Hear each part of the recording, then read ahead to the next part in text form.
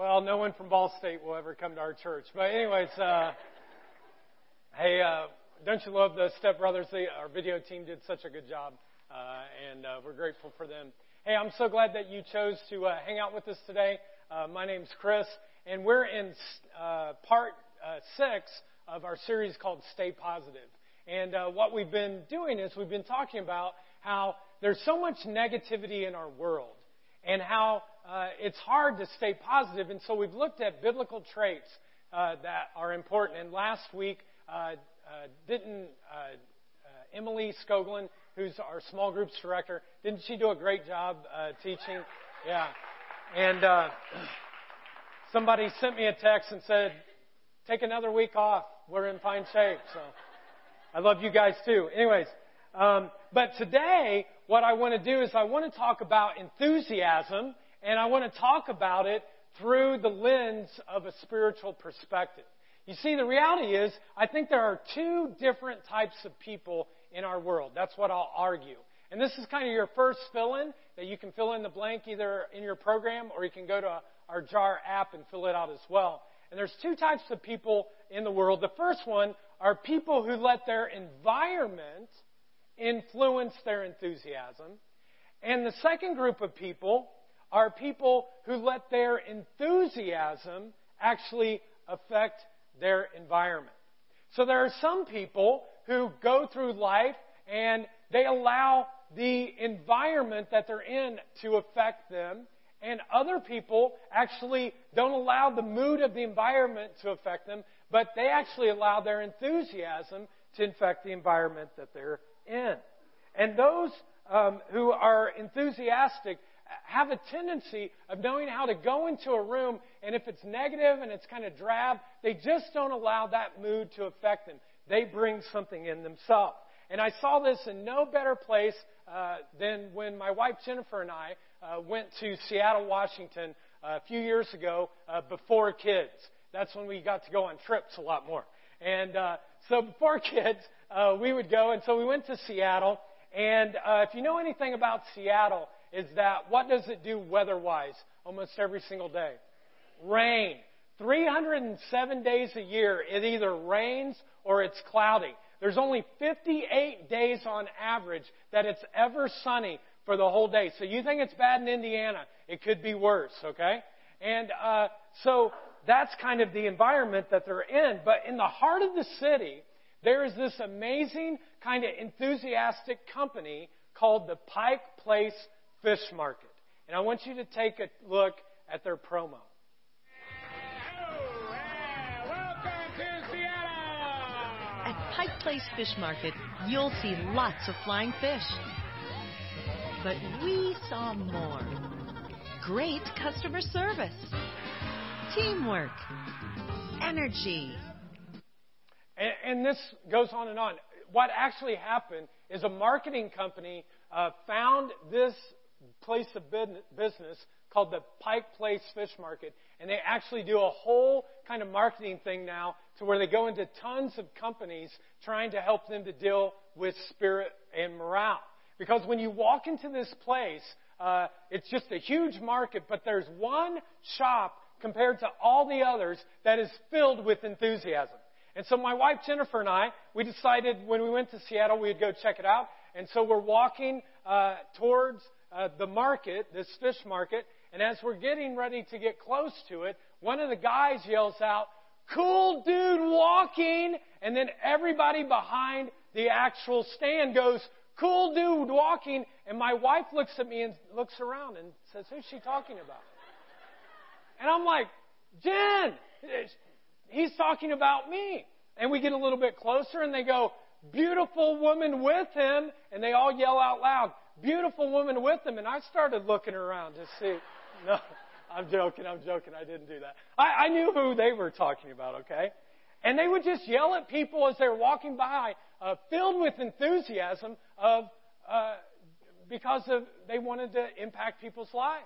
You see, they weren't so concerned about selling fish as much as they were trying to encourage and build other people up. And so people would walk by and they go, "Hey, have a wonderful day. We're so glad you're walking by our stand today. those kind of things. And all of this energy is in this place. And so I pulled one of the employees aside, and I asked him, I said, man, there's so much energy and enthusiasm here. I go, why? And this is what he told me. He said, in Seattle, 1 out of every 2 days is usually gloomy and dreary and horrible. And people walk by and they're depressed and they're down. And so it's our mission. He said, this is what their mission is. Look for ways to make your day. That's the mission of it. It's not selling fish. The number one mission is to look for ways to make your day. And they said, yeah, we want to sell fish and we think that's great. But the key is really to look out and to bring enthusiasm to other people, to build them up, to help make their day.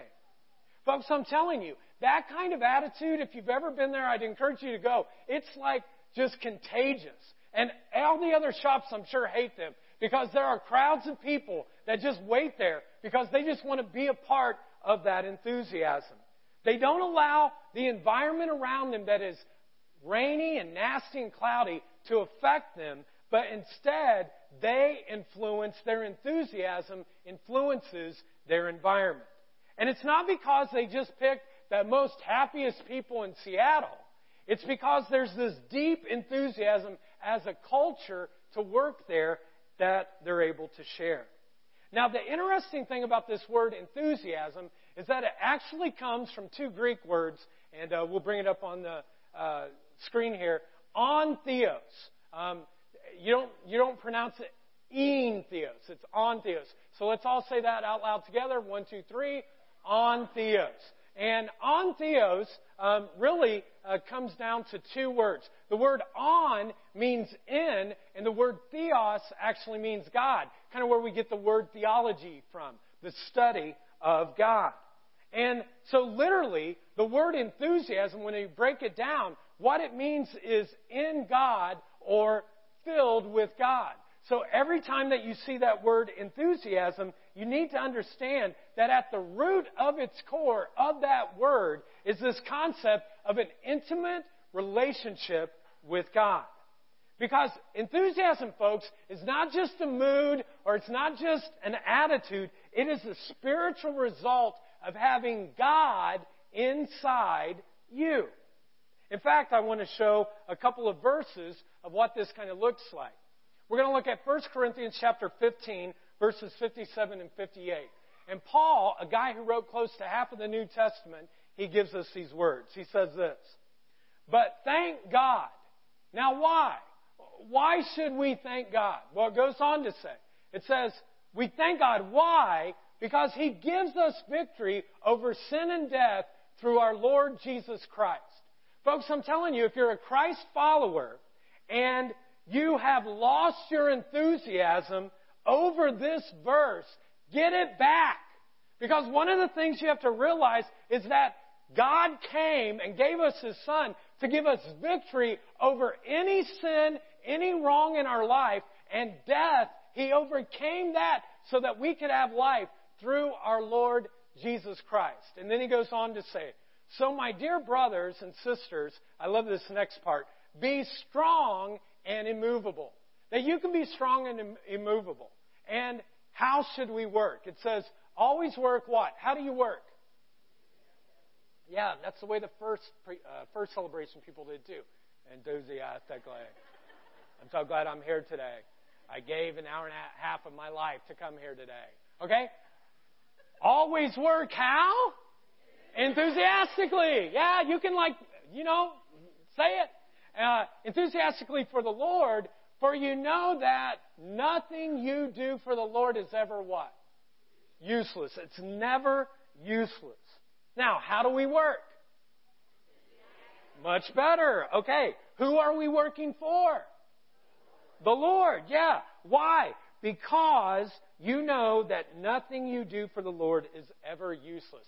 We work for the Lord. We work for the Lord. And when you work for the Lord, this is what happens. When you're working for Him, that transforms something in your life that may be mundane, and it makes it meaningful. For example, My wife, Jennifer, is a physician, and for about 4 years, she worked in the ER. And sometimes she would work 24-hour shifts. And when she worked 24-hour shifts, I was always responsible for the kids. So when she was gone, we partied like it was 1999, okay? Like we put Prince on. We were just like into it. We had Jesus songs. We did all kinds of stuff. And we just wrecked the house. And we would do this, and we had so much fun. And then all of a sudden, it would hit me about 2 hours before she was done with her shift.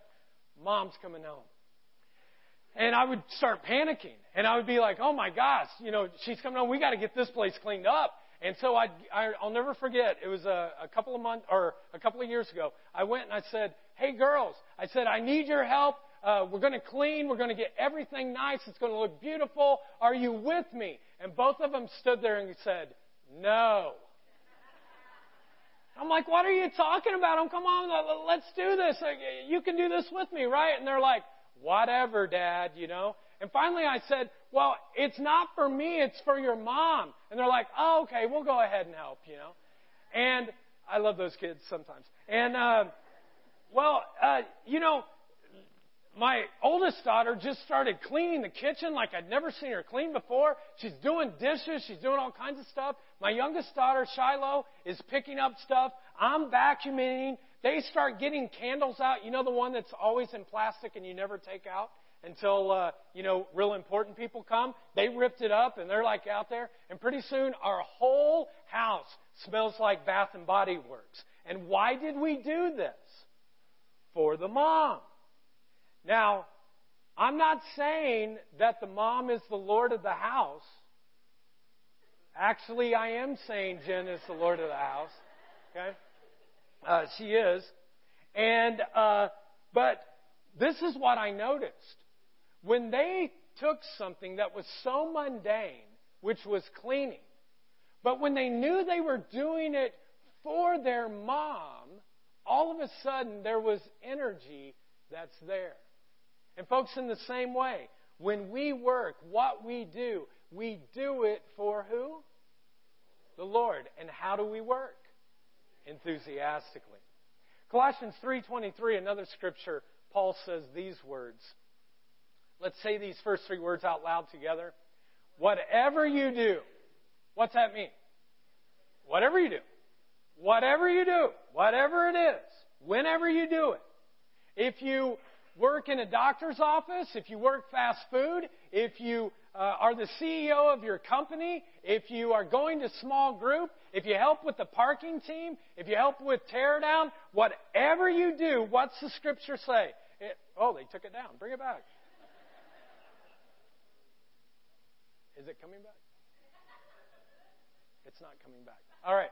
Well, look in your program. It says, whatever you do, we work at it with all of our heart. How? As working for the Lord and not for human masters. Whatever you do, we work at it with all of our hearts. Folks, we need to understand that what enthusiasm says is whatever you do, whenever you work as for the Lord. In a world that's rampant with negativity, what we're choosing to do is to say, we're going to stay positive, we're going to stay enthusiastic. When it's raining every other day and it's nasty, the employees at the Pike Place Fish Market stand up and say, we're going to be enthusiastic. We're going to make people's day today. Now, for the rest of our time, what I want to do is kind of look at a character in the Bible, a guy by the name of David, who was one of the greatest characters of the Old Testament. And I want to talk about maybe one of the most well-known story narratives in all of Scripture. It's the story of David and a giant named Goliath. Now, when we read this is what I want you to do. I want you to look at it through the lens of spiritual enthusiasm. Now, if you don't know the backstory to it, let me tell it to you real quick. So, there was 2 different groups of people battling over the same part of land. There was one group called the Philistines and another group called the Israelites, which were God's people. And the Philistines' army was very, very intimidating. And part of it is because they had a giant. I mean, a guy that was 8 feet or higher, most scholars believe, named Goliath. And he would look at them every single day, and he would kind of tempt the Israelite army. Who will fight me? He would say. Who will fight me? And no one wanted to fight him. They were all scared of him because he was so big and so strong. He was a giant. And again, all of the Israelites didn't want to do this battle, but basically what it came down to, either Goliath was going to win the battle and all the land, or someone had to step up. And finally, this little teenage pimple-faced guy by the name of David, who was a shepherd, walks up with spiritual enthusiasm, and he says these words, you come against me with a sword and a spear and a javelin, but I come against you how? I come against you in the name of the Lord Almighty, the God of the armies of Israel, whom you defied. In other words, he says, this day is it for you. This is the end. And it's not about me, but it's about God. He goes on. This day the Lord will deliver you into my hands, and I'll strike you down, and I'll cut off your head. Wow, that's pretty graphic, isn't it? Huh? It's in the Bible. See, that's why you should read it. Next one. This very day I will give you carcasses of the Philistine army to the birds and the wild animals, and the whole world will know that there is what? A God in Israel. Goliath, you're not the God. Philistine army, you're not little gods. There's only one God of Israel. And what you find is David is like on theos. He's filled with God. He's filled with the presence. And he might be even a little cocky. He's like, hey, pretty soon all your carcasses are going to be fed, to the birds. That's how sure I am of my God.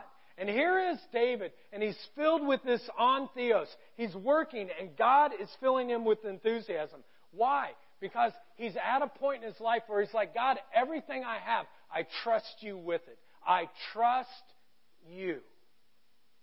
Now, the tragedy of David's life is that he didn't continue to live with that enthusiasm for the rest of his life. He was very enthusiastic. He was charged. Let's go in. We'll take out the giant. But as he grew older, the spiritual fire that had started kind of cooled. Now, have you ever been a young David before? All of a sudden, God kind of comes into your life and you're on fire and you're so excited for it. And every single day you wake up and you're like, hey, God, today I'm giving you my life. Whatever you want to do, I'll do it. Just let me know. And then maybe something happened, though, in your life. Like maybe a divorce came. Or maybe there was a tragedy. Or a death in your family. Or somehow you were worshiping God and you were doing everything, and all of a sudden He didn't come through the way that you thought He should. And all of a sudden your enthusiasm just kind of wanes. Or maybe nothing happened at all. The reality is your life just got really busy. And instead of getting up and having some time with God or getting up on Sunday and coming to church, you just said, hey, I'm going to sleep in. I'm going to take it easy. Maybe all of a sudden your kids' activities became the central set, or your job or your hobbies or whatever it was went ahead of God. And you just kind of didn't want it to be that way, but you just lost some enthusiasm.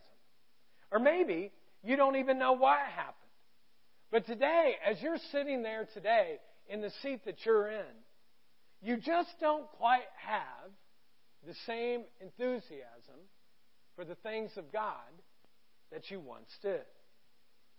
Well, I think God must have known that human beings would struggle with this. And so He kind of tells us that there are seasons when we may be like this, and He looks specifically at David's life, of 2 seasons in his life. The first season is this, the season that David was a kid. This was when he was young, and he was ready to take on giants. In fact, there's a scripture in 1 Samuel 17, that says this. As Goliath moved closer to attack, what did David do? David quickly ran out to meet him. So here's the attack, and David's like, I'm not worried. And he runs in to be able to go to Goliath. Let's go on to the rest of the story. Reaching into his shepherd's bag, taking out a stone, he hurled it with his sling, and he hit the Philistine in the forehead. I mean, he's like, I'm ready to take you out. You want to mess with my God? My God is so great, He can do anything. I am not afraid of you. We're coming after you. And then this next kind of phrase, I had not noticed it before, but look what it says. The stone sank in. Ugh. It's like a little bit sick, but I like it, you know? It's like the stone is stuck in his head. And look at what it says. It says, and Goliath stumbled and fell face down on the ground. David was like, who are you, Goliath, to come after my God? I don't care if you're a giant. My God is bigger than whatever you can do. Folks, this is on Theos. This is David filled with God. He's filled with His Spirit. And he's like, my God can do anything. And he's like maxed out on believing that the God of the universe can do anything in his life. The problem is, he didn't stay that way. Fast forward to the next season of his life, and we find now that David is a king. Now, if you think about it, if the God of the universe now kind of promotes you to king, you would think that He would actually have more enthusiasm. You would be more enthusiastic for the things of God because now you're the king of God's people. I mean, this life that He has now, it's so much more comfortable and so much more easy. And then, starting in verse number 1, in 2 Kings, we read this.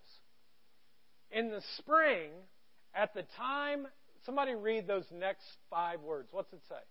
When kings go off to what? War.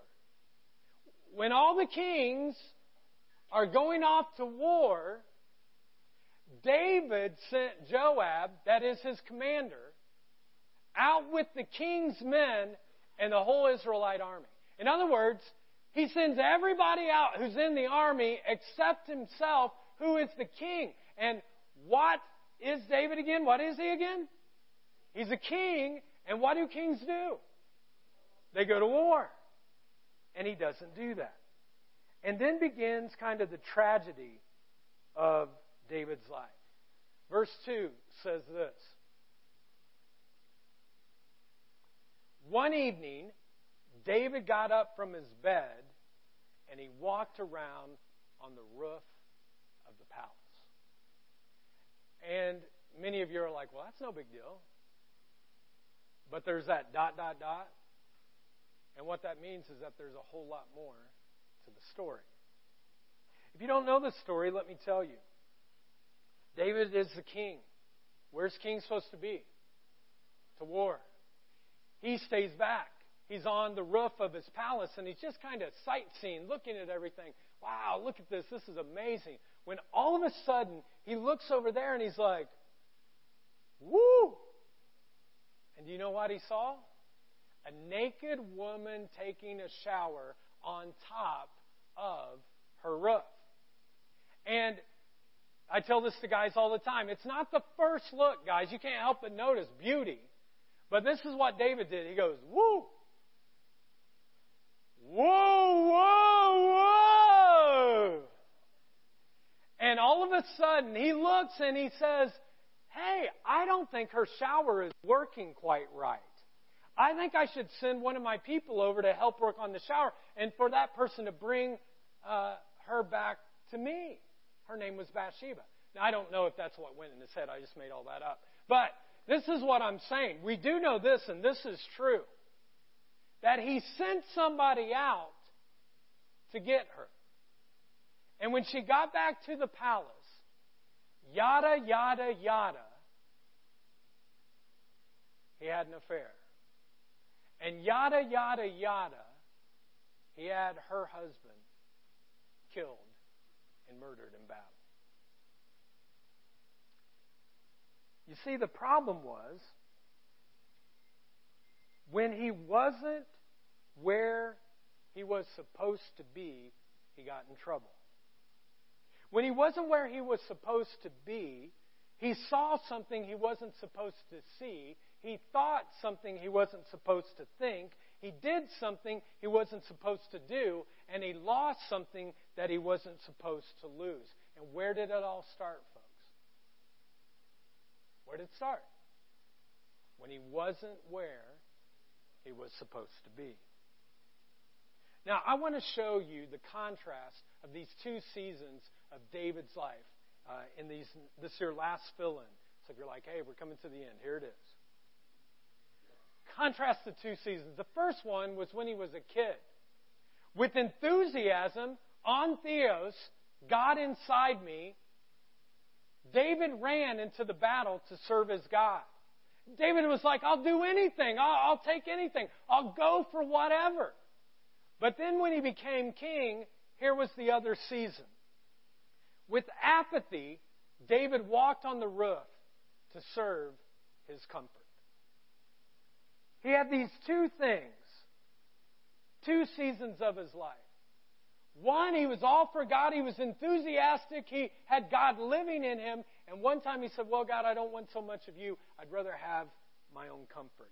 How did a man who had so much enthusiasm, who killed a giant and became king of Israel, later on lose it? I would argue that he took his eyes off of his calling and he put it on his comfort. He took his eyes off his eternal calling and he put it on temporary comfort. He should have been able to go off to war, but he disobeyed. Now, this is the question that I have for all of us in the auditorium this morning, and it's this.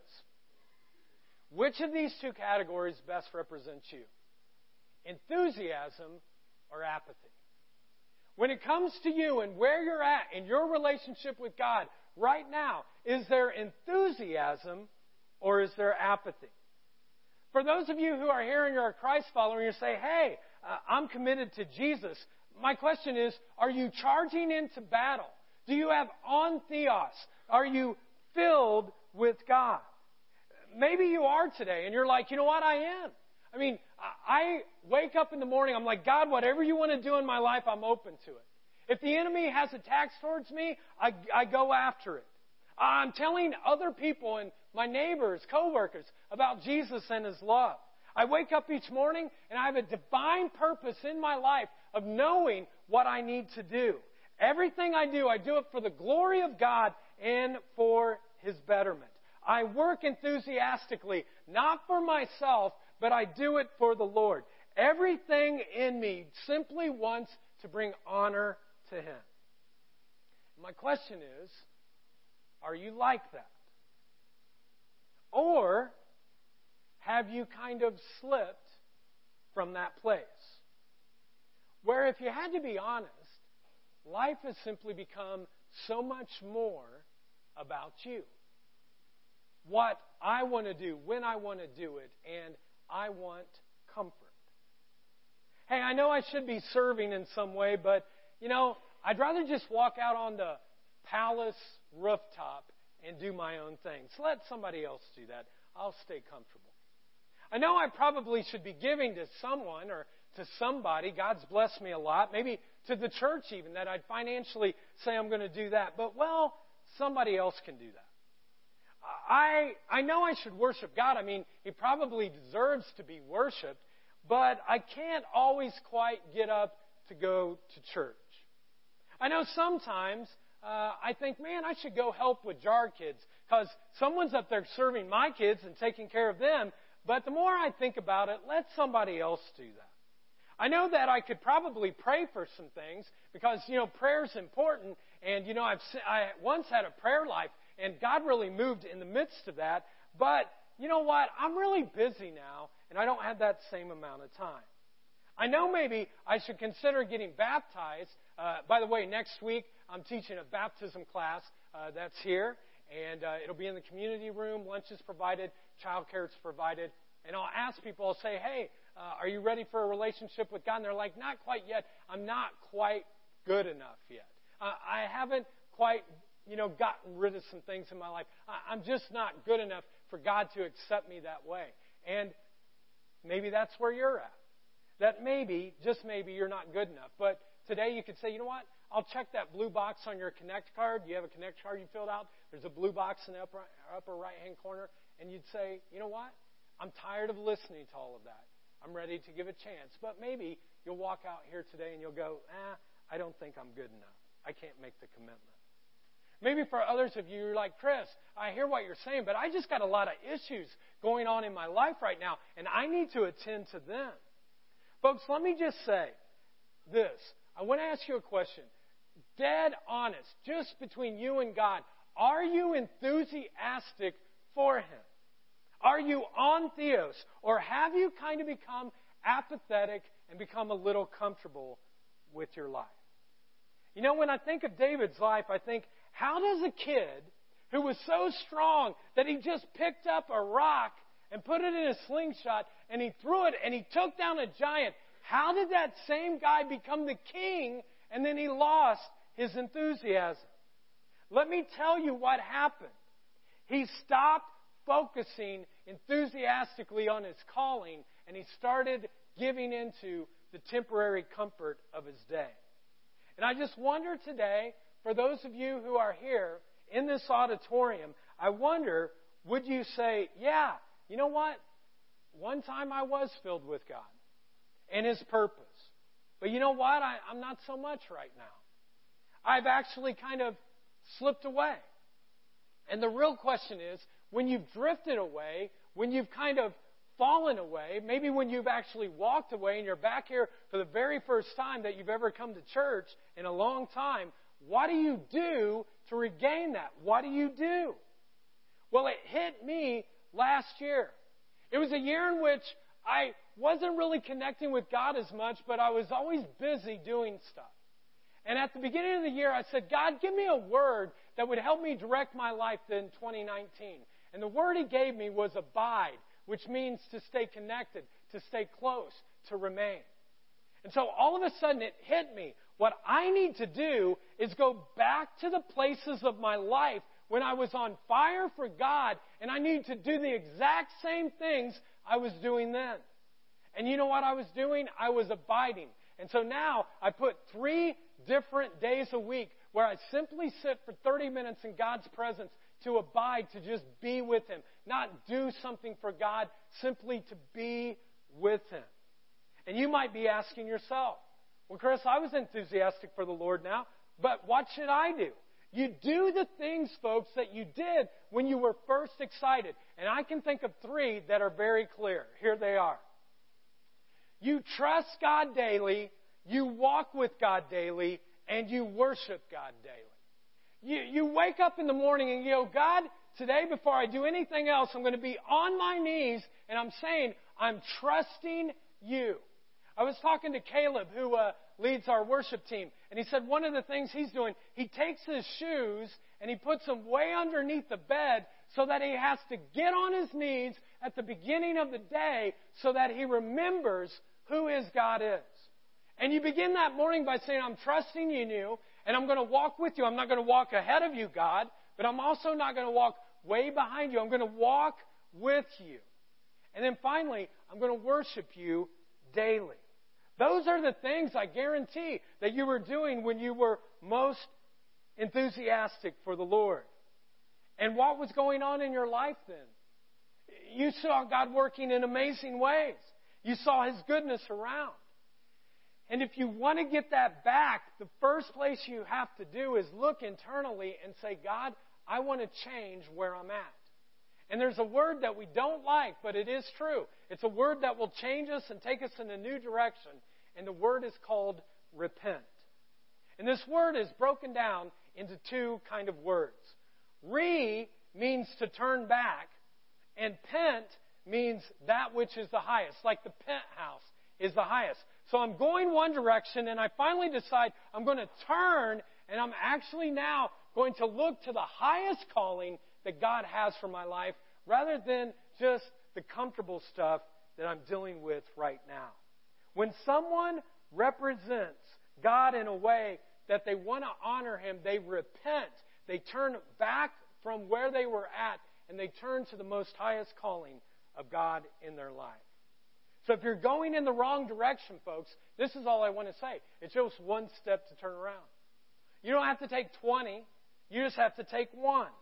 You turn around, and that's what repentance is. And David, he's going in the wrong direction. He has an affair. He has that woman's husband killed. And finally, he gets her pregnant. And they lose the baby. And he's in his lowest moment. And he repents. And Psalm 51 says these words right here.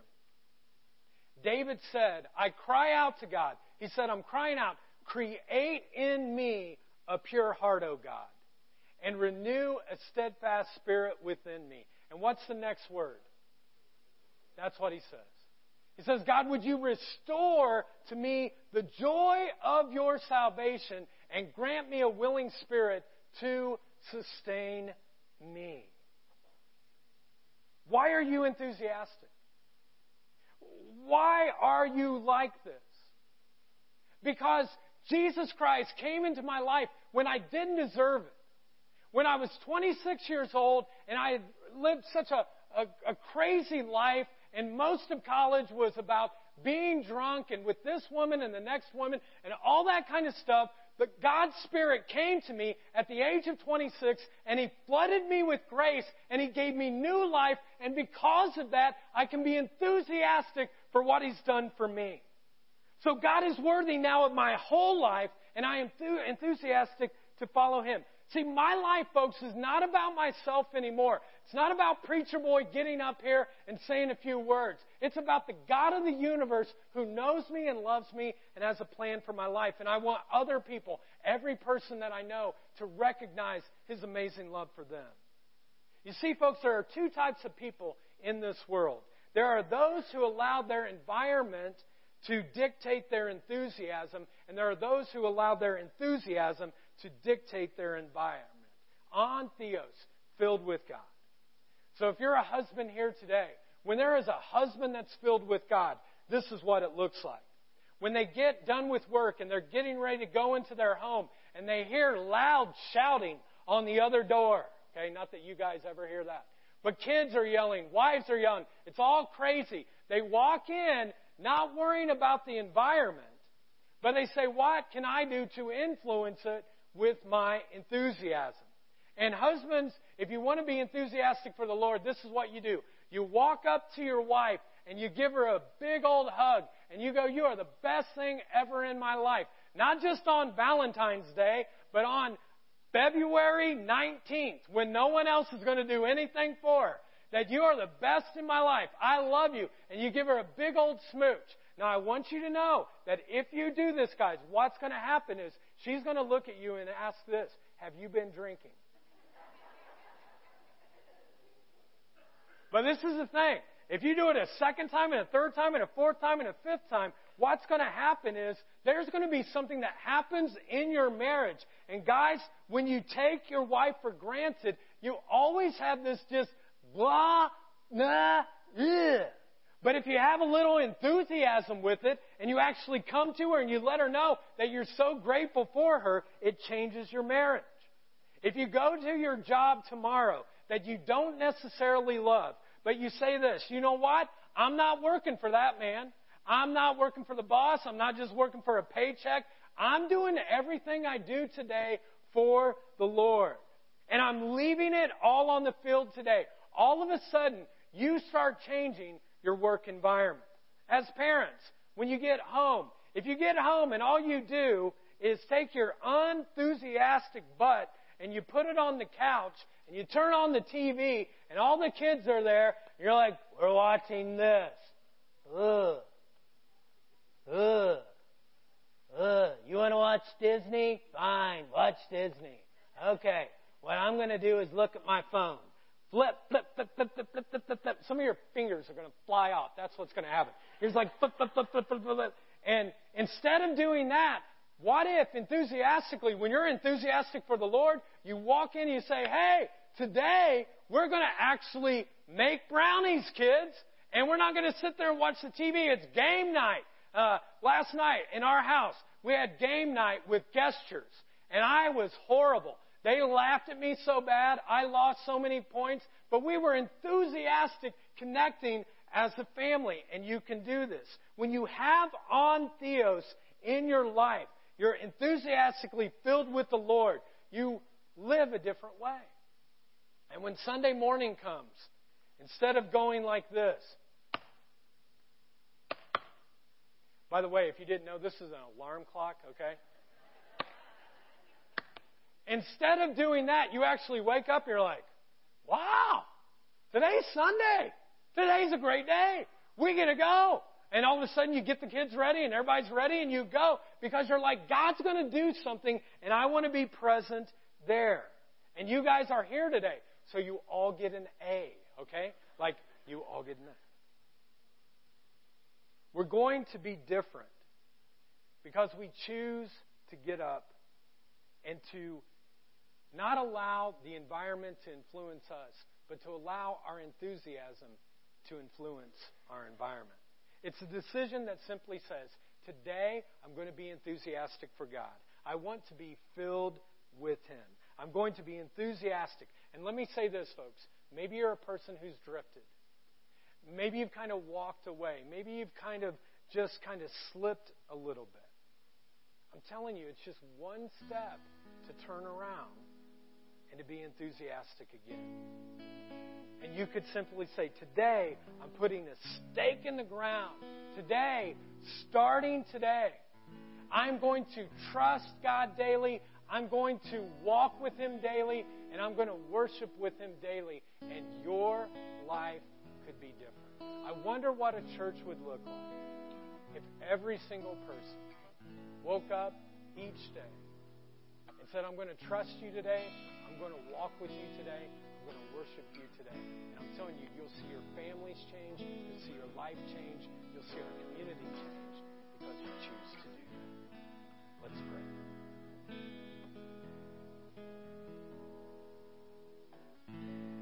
God, thank you so much for the way that you have worked in this auditorium today. And I pray specifically right now, God, for people who maybe have lost a little enthusiasm for you. I pray right now that your Holy Spirit, God, would draw them back. That they would be transformed and filled once again with your presence. And maybe you're sitting there and you're a Christ follower, you believe in Jesus, you're trying to do your best, but you're like, you know what, the truth is, Chris, kind of like you said last year for you, that's where I'm at today. I've just grown a little less enthusiastic for the things of God. But I'm telling you that if you just put a little more passion of Him in you, you would influence your family and your workplace and everything in a different way when you simply start choosing to say, I'm going to trust you daily. I'm going to walk with you daily. I'm going to worship with you daily. I pray right now, God, that you're on Theos. God living in people would be able to just go through this auditorium into the hearts of people. And maybe right now, if today's a day where you're like, you know what, that's where I've been. I want more enthusiasm. If you want a little more of God's enthusiasm in your life today, would you just lift your hand? Just say, God, this is just between you and God. Nobody else, no one's looking. But God, I want a little more enthusiasm of you in my life. God, I pray right now for each person's hand who's held. Help them to trust you daily. To wake up tomorrow and say, I'm walking with you. I'm going to worship you. And I pray, God, that you would help them, that as they seek you, that they would find you. I pray that families would change. I pray that workplaces would be changed. I pray that this church would change in such a way to be filled with enthusiasm, to be filled with the Spirit of God. I pray your blessing on each hand that's lifted up. You can put your hand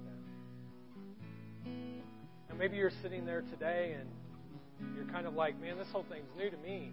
I don't even know what you're talking about. But if you had to be honest, you'd say, you know what? There's some chaos in my life right now. I don't have this peace that David said when he said, I'll give you the joy of salvation. That's what that means, that God's peace comes to you. Maybe you're sitting here and you're like, I don't have that kind of peace right now.